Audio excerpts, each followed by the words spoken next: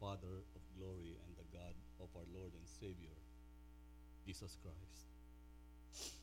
I come to you, Lord, pleading for your great mercy, that you will grant me the words to say to these your people. Let your name and only your name through your Son Jesus Christ be exalted. Your name be magnified. May you continually be exalted in our midst. Grant us, O God, the hearts to understand, the eyes to see, and the ears to hear. In your great mercy, O God, may you consecrate us unto you as we worship you through the proclamation and the listening of your word. O God, we want to thank you, Lord, together as your people, that you lead us into paths of righteousness, and you instruct us sinners in your way.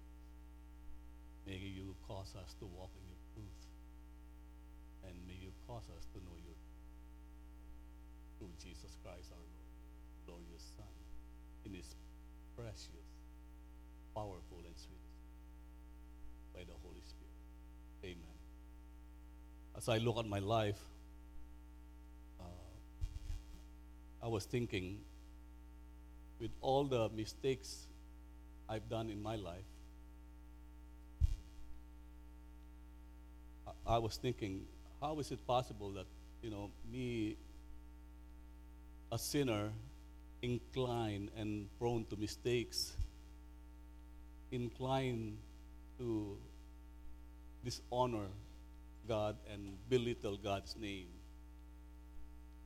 and with all the blunders that I have made in my life, how is it possible that I'm still here?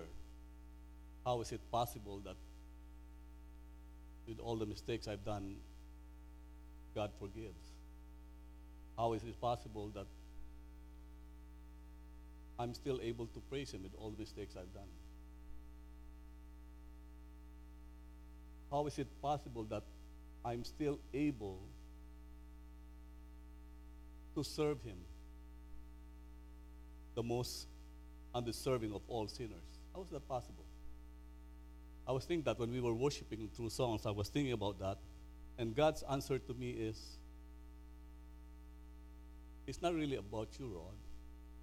It's about my goodness to you, my great mercy. See, I have been for you before you were born. I'm not against you. I foreknew you and I love you with an everlasting love. That's God's promise to us. With all these things that, sometimes, God does not remember my sins no more. He's not against me. And yet, there are times that even my conscience is against me.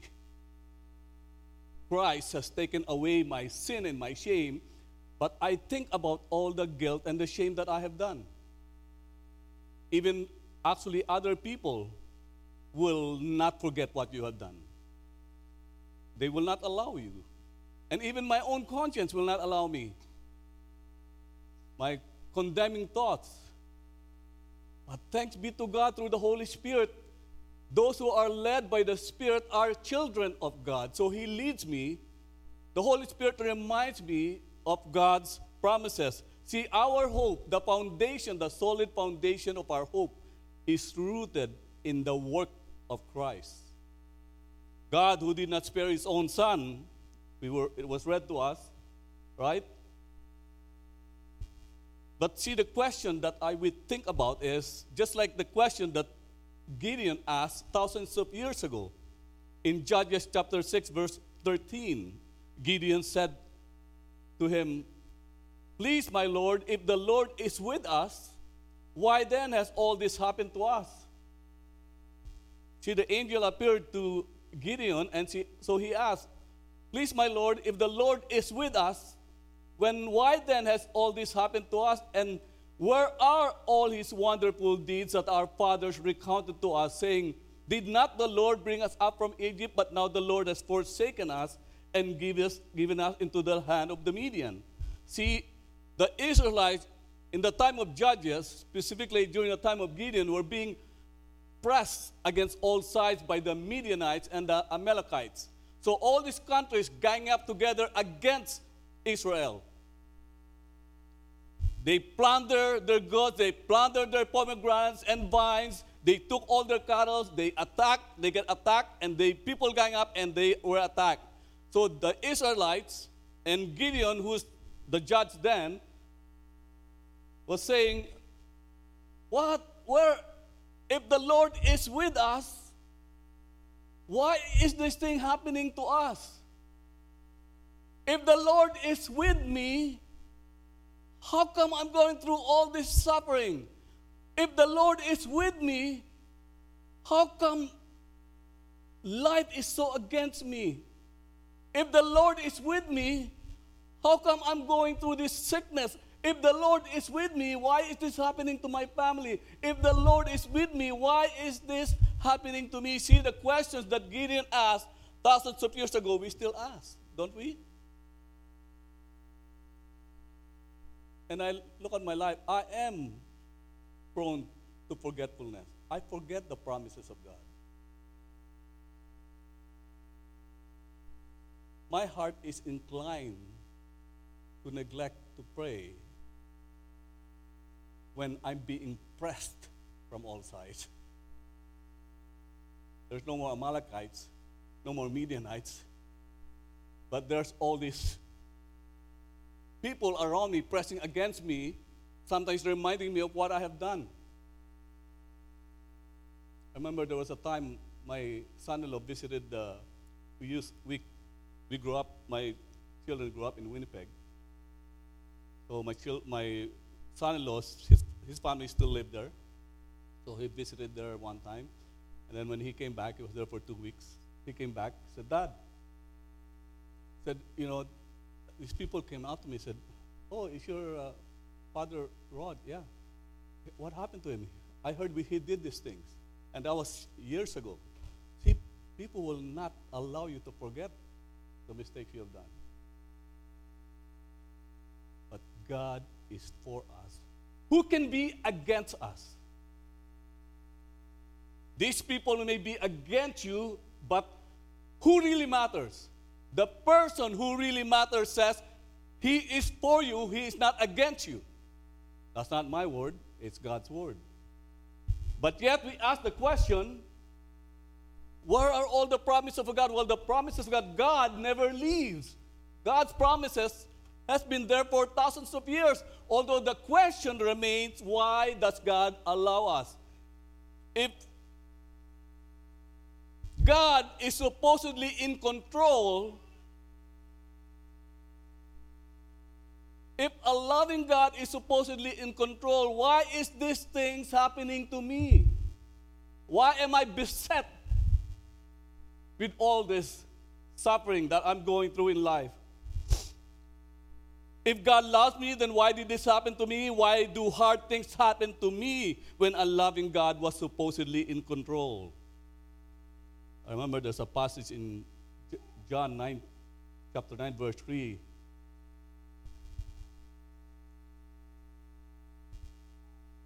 When the Word of God says, when all these things are happening to us, even the consequences of our sins, God allows us to go through those consequences, and God allows us that these people remind us of all the mistakes that we have done. There's a passage that says that the works of God might be displayed.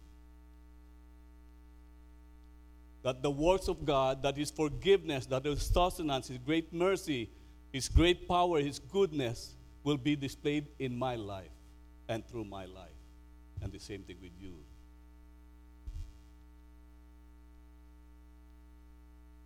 What then shall we say to these things? If God is for us, who can be against us? He who did not spare His own Son, but gave Him up for us all, how will He not also with Him graciously give us all things? Again, like I said last Sunday, it's a rhetorical question. So this rhetorical question that Paul says, if God is for us, who can be against us? He who did not spare his own son, but gave him up for us all, how will he not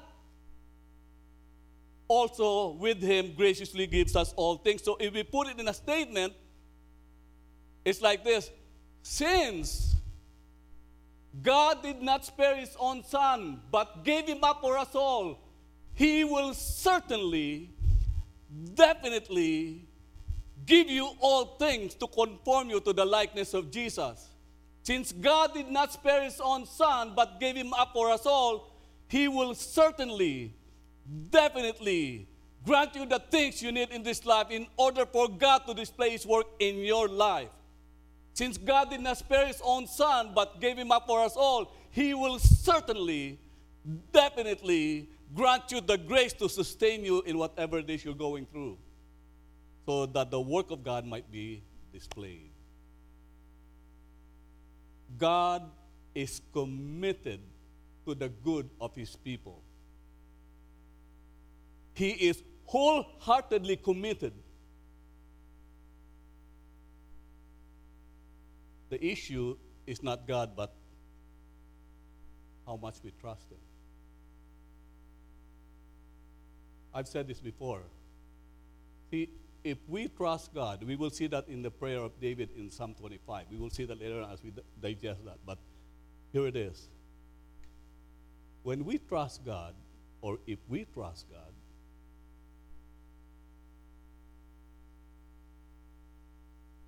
and you take refuge in his name, you will never be put to shame. You know why? You know why you will never be put to shame? Because when you trust God, the character of God is at stake. And he will never disown his name. He will never do that. God is committed to the glory of his name. So when you put your faith and trust in him, God's character and attributes are at stake. And he will always, always uphold the value and the worth and the glory of his name. That's why his character is backing you up when you trust him. Because God, there's something God will never do. He will never malign his name. He upholds the worth and the value of his name. So if I take God as my refuge in all the things I'm going through, God will never disappoint me. God will grant us the courage to do what he wants us to do, even though at times we may be unwilling to do it. There are times that we don't want to serve God, but when we trust God, he grants us the courage and the grace to do what he wants us to do. We must trust him, though. We must have faith. If I have faith, one thing God will not do, he will not disappoint me. He will not devalue. God will not devalue or malign his name. He will not do that. Because from eternity, God has been upholding the worth and the glory of his name. That's why he did not spare his own son, but gave him up for us all. So if God is for you, who can be against you? Even though the world and this coronavirus may be against us, I was telling some of our brothers and sisters today that I was asked by a church, one of our churches at BCBC, to preach next Sunday. So he called me last week if I have availability for March 15. I said, yeah, sure. I'm preaching March 1, March 8 at our, good church, good brothers and sisters at New Hope. Then I'm free March 15. I'm preaching March 22nd at the Connect Church again, but sure, March 15. 2 days after, he called me, emergency. I said, what's happening? I'm not going to name the names for confidentiality. He said, Rod, I'd like to cancel your scheduled preaching. I said, why? He said, we had a visitor last Sunday. That was March 1st, I guess, right? And apparently the person who visited them was one of those reported cases of coronavirus. So now the pastor, he went for testing, and he said he'd call me in 4 days. I don't know why it will take 4 days for him to find out about the results. So now they decided that today there's no worship service, and for next Sunday, I guess that 2 weeks.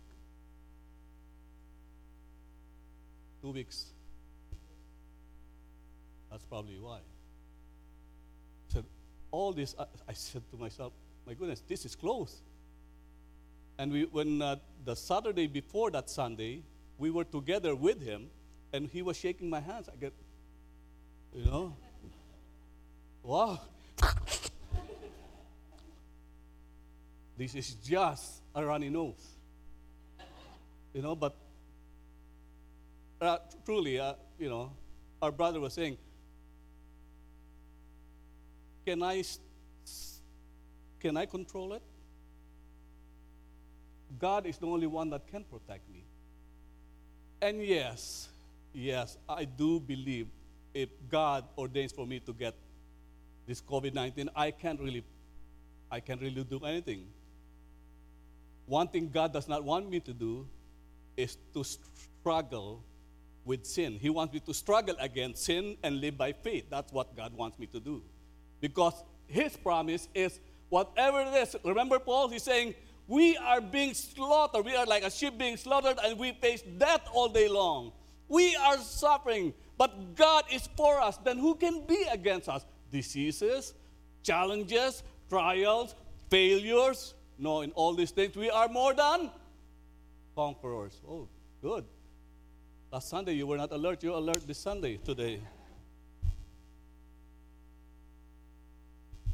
Who shall bring any charge against us? If God does not bring any charge against us, because the most innocent person, the only innocent person in the whole world, Jesus Christ, was condemned, so that the sacrifice, the atoning sacrifice of God, which is Jesus Christ, he took that punishment that was for me. Therefore, because Christ took that punishment, Christ took that condemnation, Christ took that wrath of God that was supposed to be upon us, therefore, God is not against me, and he does not condemn me. Romans 8:1. How many of you memorized that Romans 8:1? Therefore, there is no more condemnation to those who are in Christ. You must have faith, though. If you have faith, you are no longer condemned. Yes, our conscience may condemn us. All our past may still remember, but God remember our sins no more. He has thrown our sins into the deepest part of the sea. Who is God like us, who pardons our sins and our iniquities? There is no one like our God. I think it's in Isaiah 55, if I'm not mistaken, where it says the passage. You remember this passage? Our God, his thoughts are higher than our thoughts. His ways are higher than our ways. And then, you notice after that passage, he says, who forgives like our God? Well, there is no one like our God who forgives our transgressions, our vilest offenses against God, our dishonor of God, our belittling of God's glory. God forgives if we put our faith and trust in Jesus. Therefore, God is no longer against you. I don't know, maybe you're like me, or maybe you're not. But I became a Christian in 1987, and there were many times, I'm not going to say what I did, but I did a lot of things wrong. And there were times I didn't feel like serving. You know why I didn't feel like serving? Because of all the mistakes I've done. I didn't feel worthy, and I don't want to serve anymore. And you know what my pastor told me? Listen to this. I'm sure you've probably gone through these thoughts. He said, Rod, what is wrong? Do you believe in the gospel? I said, yeah. How come you can't forgive yourself?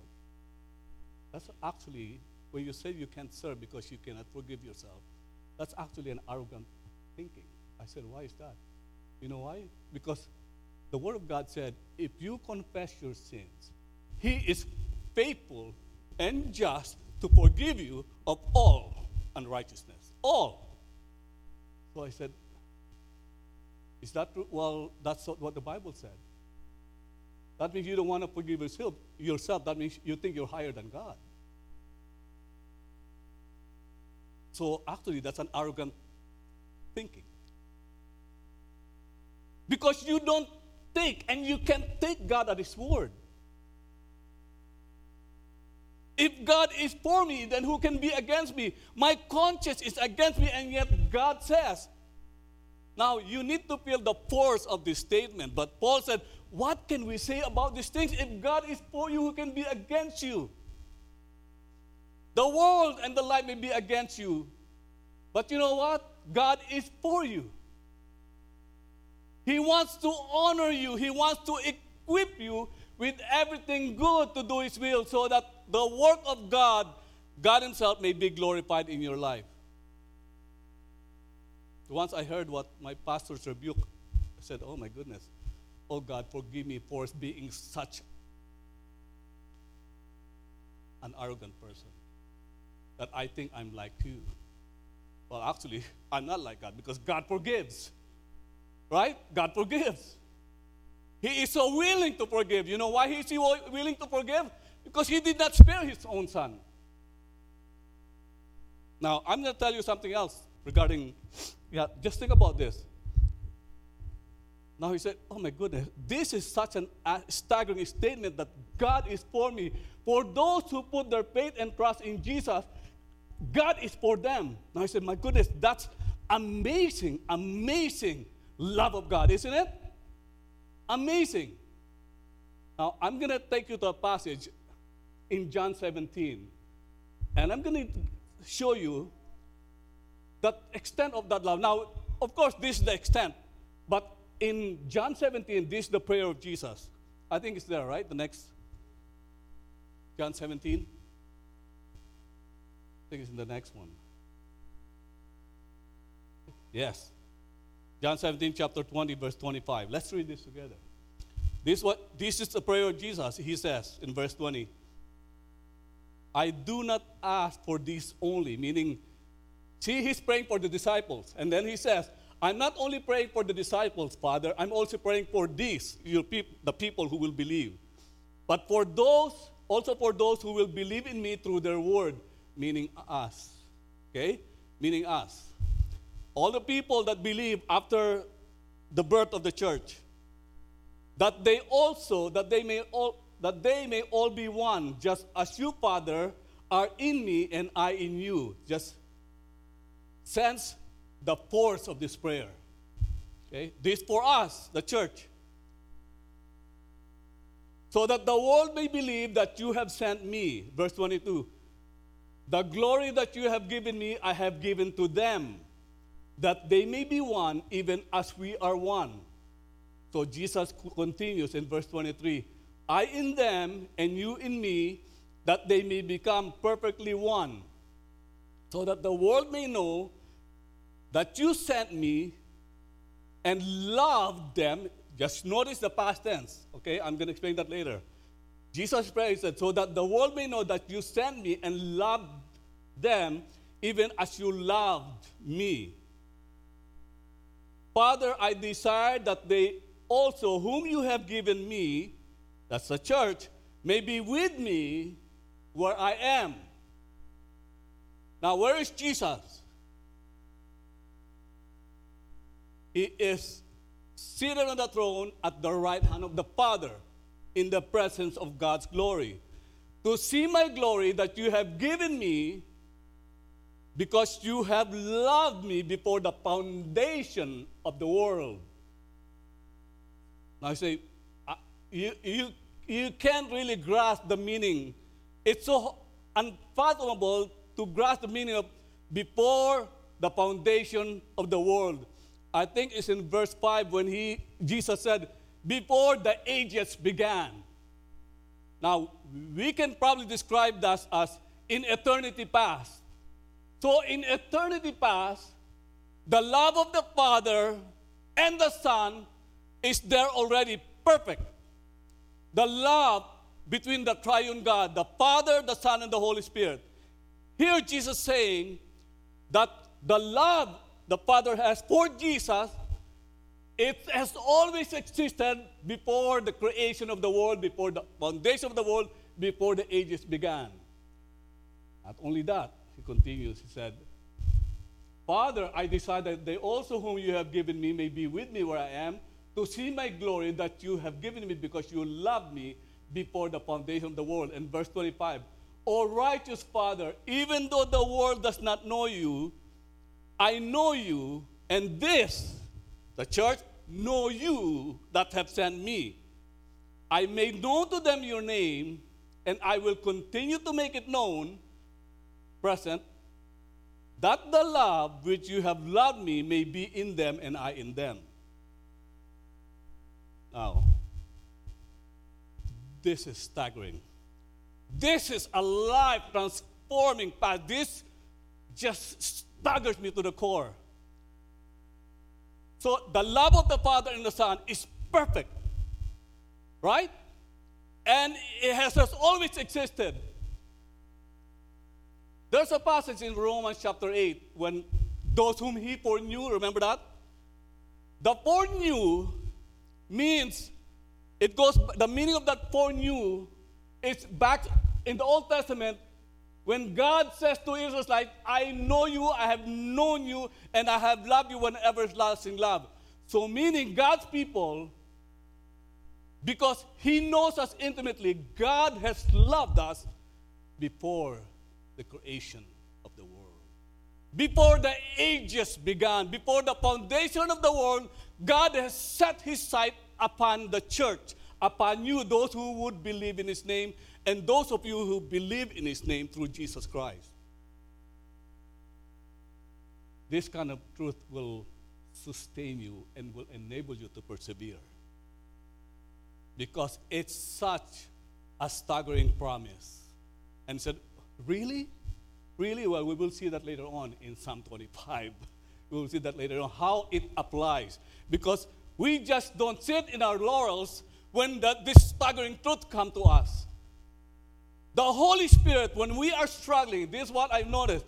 When we are sinning against God, when we're struggling against God, which we should not, but when life is against us, the Holy Spirit, the third person, the triune God, will remind me of the promises of God. He will never leave me. He will not forsake me. He is always committed for my good and for the glory of his name, because the glory of Jesus has always existed and it's been always there. Now, you notice, he says, verse 26, I may know to them your name, and I will continue to make known that the love, look at this, the love between the Father and the Son may be in where? In who? In you. Now, I really can't fathom this. Let me tell you. The love of the Father and Son is so intense, so perfect, so righteous, it's like a bright shining sun, like a noonday sun. But somehow, in my sinful nature, God, as much as God bestows upon me, I will be able to experience that love. And no one can stop God in showing you that love. That's what it means.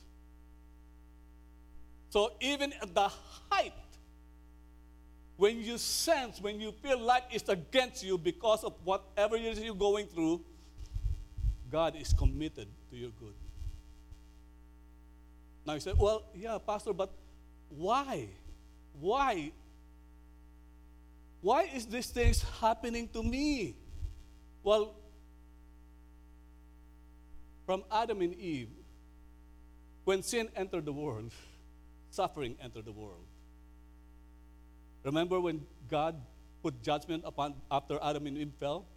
Right? The thorns and the thistles, right? Now also the corruption of the body, right? The pain in childbirth, right? The sweating when you're working, the hard work. That judgment came in after the fall. God, in Romans chapter 8 again, God has subjected this present world in futility and corruption. And yet, Paul says, God did not spare his own son. So even in the consequences of what we have done, even in all these things, we are being beset and pressed from all sides. God will never leave you nor forsake you. That's God's promise.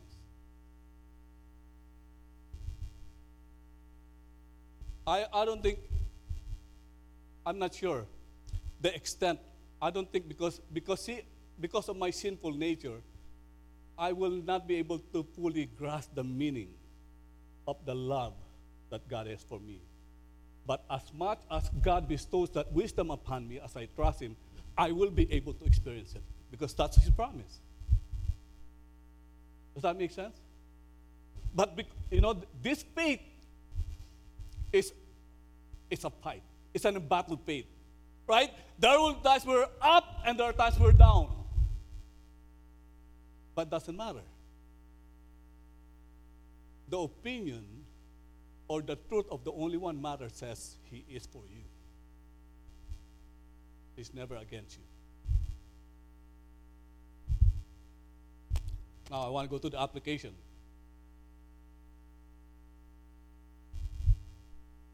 Love this. To you, O Lord, I lift up my soul. Oh, by the way, this is, you know who prayed this, right? David. David is like the Apostle Paul. David is the chief of all sinners.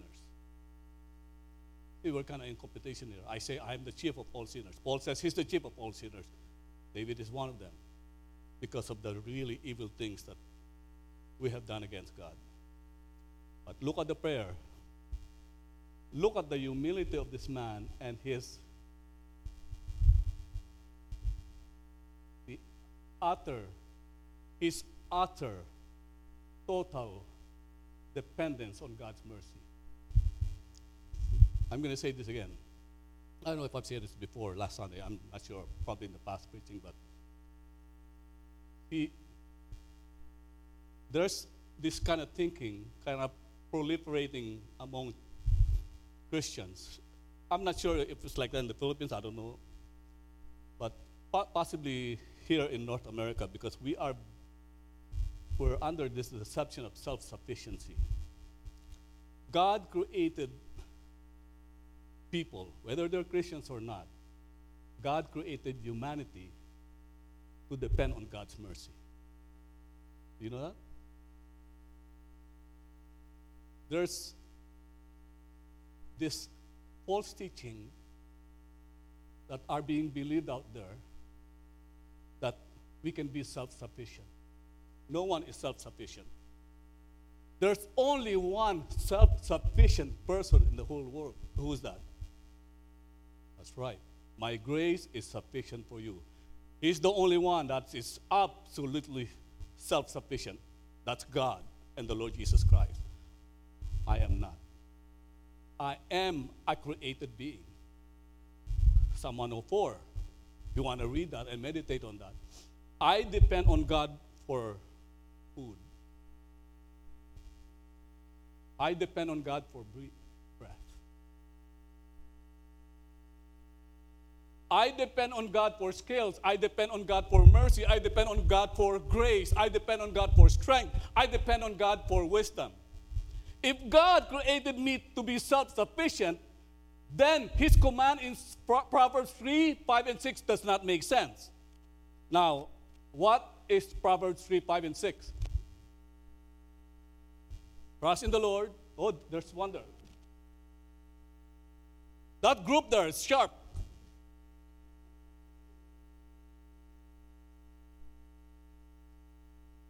Thank you.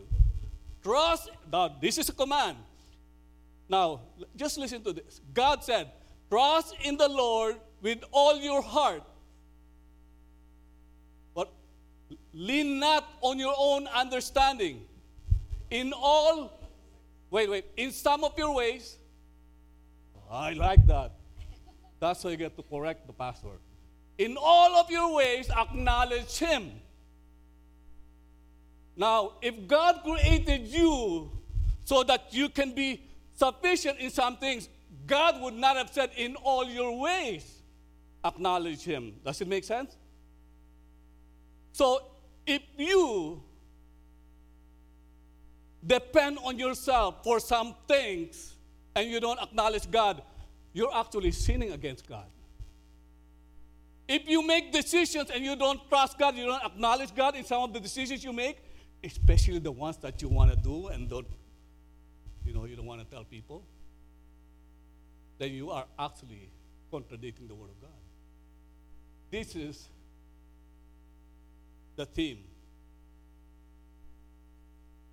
We are created to depend on God's mercy. We depend on God for food. God gives us what? Life. He gives us breath. He gives us everything every day. God is not served by human hands as if God needs anything from us.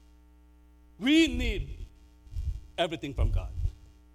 God does not need anything from us. He does command us to worship Him so that we may proclaim the excellencies of Him who called us out of darkness into His wonderful light. To proclaim, that's what it means to serve, is to proclaim His excellencies, to proclaim His glory, to manifest His glory. But I depend on God for strength to do that. I depend on God to forgive me of my sins. I depend on God for mercy. So when I come to God and confess my sins, He is faithful and just. So I depend on God for His mercy. To you, O Lord, I lift up my soul. O my God, in you I trust. Let me not be put to shame. Let not my enemies exult over me.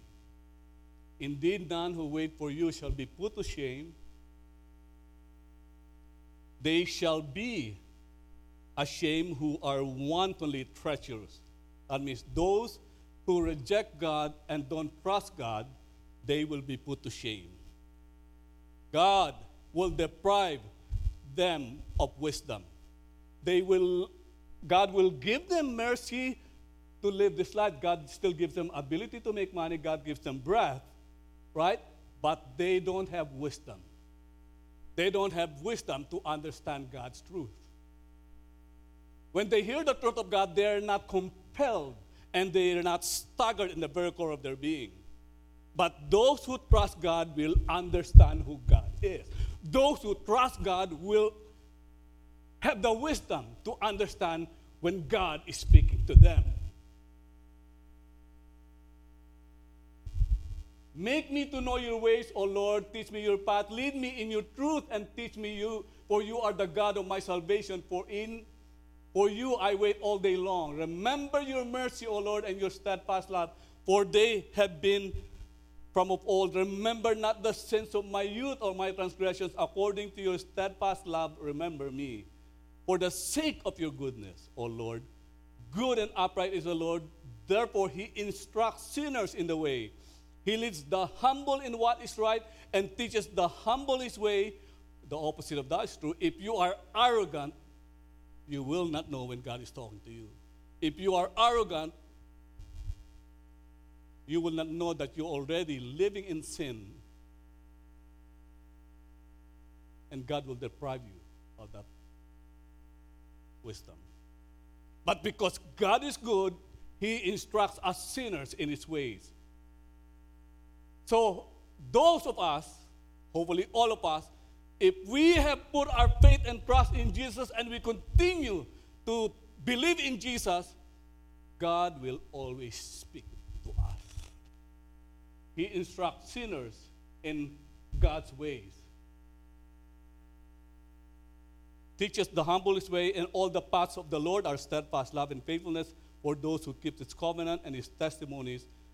For your name's sake, O Lord, pardon my guilt, for it is great. Few things here. It will be fatal. It will be a spiritual suicide for Christians not to pray like this. It's fatal for Christians not to own the promises of God for us. It is spiritual suicide. Because the Word of God tells me, if I trust God, He will not disappoint.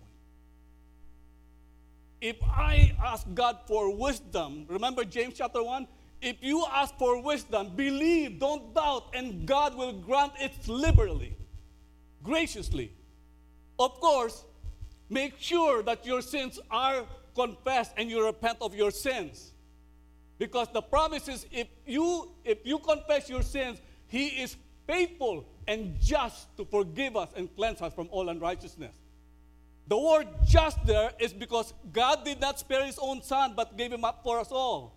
Therefore, when we confess, we trust in the forgiveness that God has given to us because Christ died for our sins once and for all and cannot be repeated again. Therefore, it would be arrogant for me to think that I can forgive myself. If God forgives me, who am I not to forgive myself? If God don't remember my sins no more, who am I to keep condemning myself? Or let's say other people. Right? God is for us. It would be fatal for Christians not to depend on God's mercy. Few things I've been saying here. When we pray, I notice there are good, meaning, sincere Christians who pray and they demand from God. And sometimes they pray and, just remember that the Pharisees in Luke chapter 18, when he was asking God, Lord, I'm not like this tax collector. Remember that? Right? I'm not tax collector. I pray and I fast 3 times a day. So that guy, the Pharisees, the most religious, from the most religious group during the time of Jesus, he was praying according to his track record. Right? His track record, he prays 3 times a day. He does this, he does good, he's serving. Whatever they're serving, he's asking God based on his track record. You notice, David here, the psalmist, when he's praying to God, he's not praying according to his merit, or he's not praying according to his track record. Lord, I have done this, so do this for me. Lord, I have done this, so bless me. Lord, I have done this, so... No, that's not what he's saying. He's invoking 2 things. He said, verse 7. Is it verse 7? Oh, nice. Where'd that come from? Thank you. Verse 6. Remember your mercy. So when we ask God, when we pray to God, we don't ask God, we don't pray to God according to our track record, but according to God's great mercy. Second, verse 11. The second one that David is doing when he's praying to God, when he's asking God, he's invoking God's mercy and for the sake of God's name. And you know, when you invoke God's great name and His great mercy, He will never put you to shame. Because God's character is at stake. So, and you notice, He said, Lord, your name is great. Your mercy is great. My guilt is great. You notice that? Pardon my guilt, Lord. My guilt is great. But your name is greater. Your mercy is greater. That's the kind of attitude we should have. We should not say, Lord, bless me because I serve. Lord, bless me because I have done this. Lord, bless me. Well, let me tell you something wrong with that. Let's say tomorrow. Do you think you will sin tomorrow? Do you think you will sin tomorrow? Well, you don't want to commit willful sin. But let's say in your thoughts, you think you will sin tomorrow? Oh, yeah, definitely. Thank you, Brother June. You know, there, there are things, good things that I want to do that I cannot do it. There are bad things that I do that I don't want to do. But thanks be to God who saves me from these things. So when I sin tomorrow, it's not that God suddenly is angry at me and then will deprive me of the rest. See, God is already for me. So when I make a mistake, I confess my sins. So let's say in a given day, I confess my sins to God maybe 100 times. Do you do that? Because I trust in God's great mercy. I trust in the goodness of God for the sake of His name. I trust in the name of Jesus that He will forgive me and He will equip me with everything good to do His will. And He will not disappoint me. Because I'm trusting in Him. I'm not trusting in my track record. I'm not trusting because I attend the prayer meeting. I go to Connect, like I serve because of what's happened there. But I don't go to their prayer meeting on Wednesday. That's intentional. That's a strategy that I do. But I do pray with them. I do pray for them, but I don't attend the prayer. I'm not encouraging not to attend. I'm not saying that. Right? Because the Word of God says we need to be prayerful. But there are times that I don't attend. But what I'm saying is, when we come to God, we should not come to God based on our own righteousness. But the righteousness that is through faith in Jesus. That is God's, for the sake of His name and for the sake of His great mercy. I think it's in Psalm 147 when the word of the Lord said, the Lord delights in those who fear Him, who hope in His unfailing love. I'm done. I know some of us are falling asleep. So, it would be fatal and suicidal for us not to trust God because His promises are there. It would be fatal for you and suicidal for you spiritually if you don't trust God with all your heart, if you don't acknowledge Him in all your ways. Because you have to contend with God's word. Trust in the Lord with all your heart. And the reason why He says, lean not on your own understanding, because God already knows that the inclinations of my heart is what? Evil and beyond cure. I am prone to sin. That's why the Word of God said, incline your ear to me. So my prayer is, when I read this, oh God, in you I trust. Lord, there are times that I don't trust you. I pray that you will help me to trust you today. It will be fatal not to pray that. When it said, Lord, you said, those who trust in you will never be put to shame. Lord, forgive me that I do not trust you all the time. Help me to trust you. It would be fatal in spiritual suicide if God said, remember your mercy, O Lord, your steadfast love, for they have from of old. It would be suicidal for us not to ask God for His great mercy to be bestowed upon us. It would be suicidal and fatal for Christians if they hear, good and upright is the Lord, therefore He instructs sinners in the way to pray. Lord, instruct me in your ways. If you don't pray that, it'll be fatal and suicidal for you. That's why some of us are not growing and not being productive in serving God. Because there are sins that remain and we don't confess them to God. He says, He instructs sinners in the way. Lord, cause me to know your truth and cause me to walk in your truth. Equip me with everything good to do your will, that you may work in me that which is pleasing in your sight. Lord, grant me the grace to serve you. Grant me the grace to love people. Grant me the wisdom to understand people. Grant me the wisdom to understand my children, my grandchildren. Grant me the faithfulness, the strength to love and honor my wife. It would be fatal not to pray that, because the Lord said, trust in the Lord with all your heart. Lean not on your own understanding. In all your ways, acknowledge him, and he will guide you in the right path. Does that make sense? God is for you. No one can be against you. So even if we're sinning against God, when the Lord convicts us, he's not against us. He is leading us into paths of righteousness for his name's sake. Remember the prayer of David, Psalm 23? Yea, though I walk into the valley of the shadow of death, I will fear no evil, for you are with me. Thy rod and thy staff, they comfort me. And somewhere around there, he says, you lead me in paths of righteousness. How does God do that? He convicts me of my sin against sin. And he leads me to repentance. That's how God is committed for my good.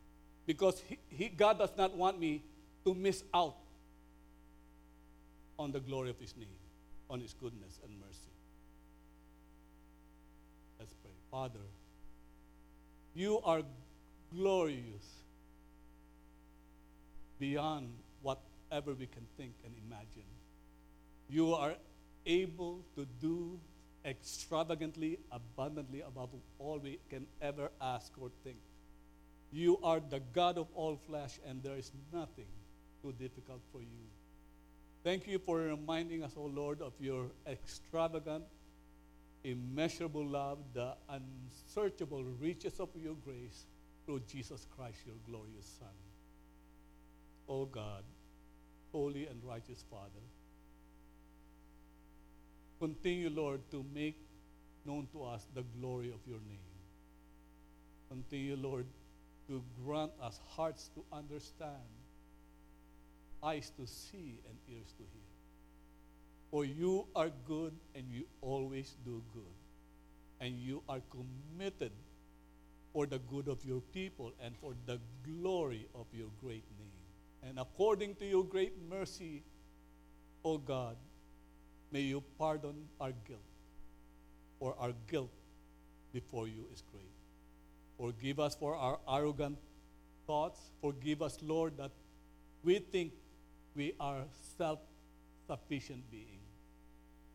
Oh God, we depend on you for breath, for life, for everything, every day, every moment. Apart from you, oh God, we can do nothing. Thanks be to you, O God, through Jesus Christ our Lord, for giving us the time, Lord, to proclaim your truth and to listen to your truth. We love you and we surrender our hearts to you through Jesus Christ our Lord, in the power of the Holy Spirit. Amen.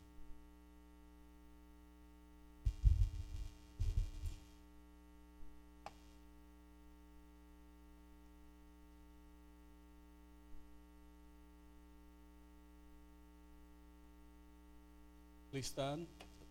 Benediction.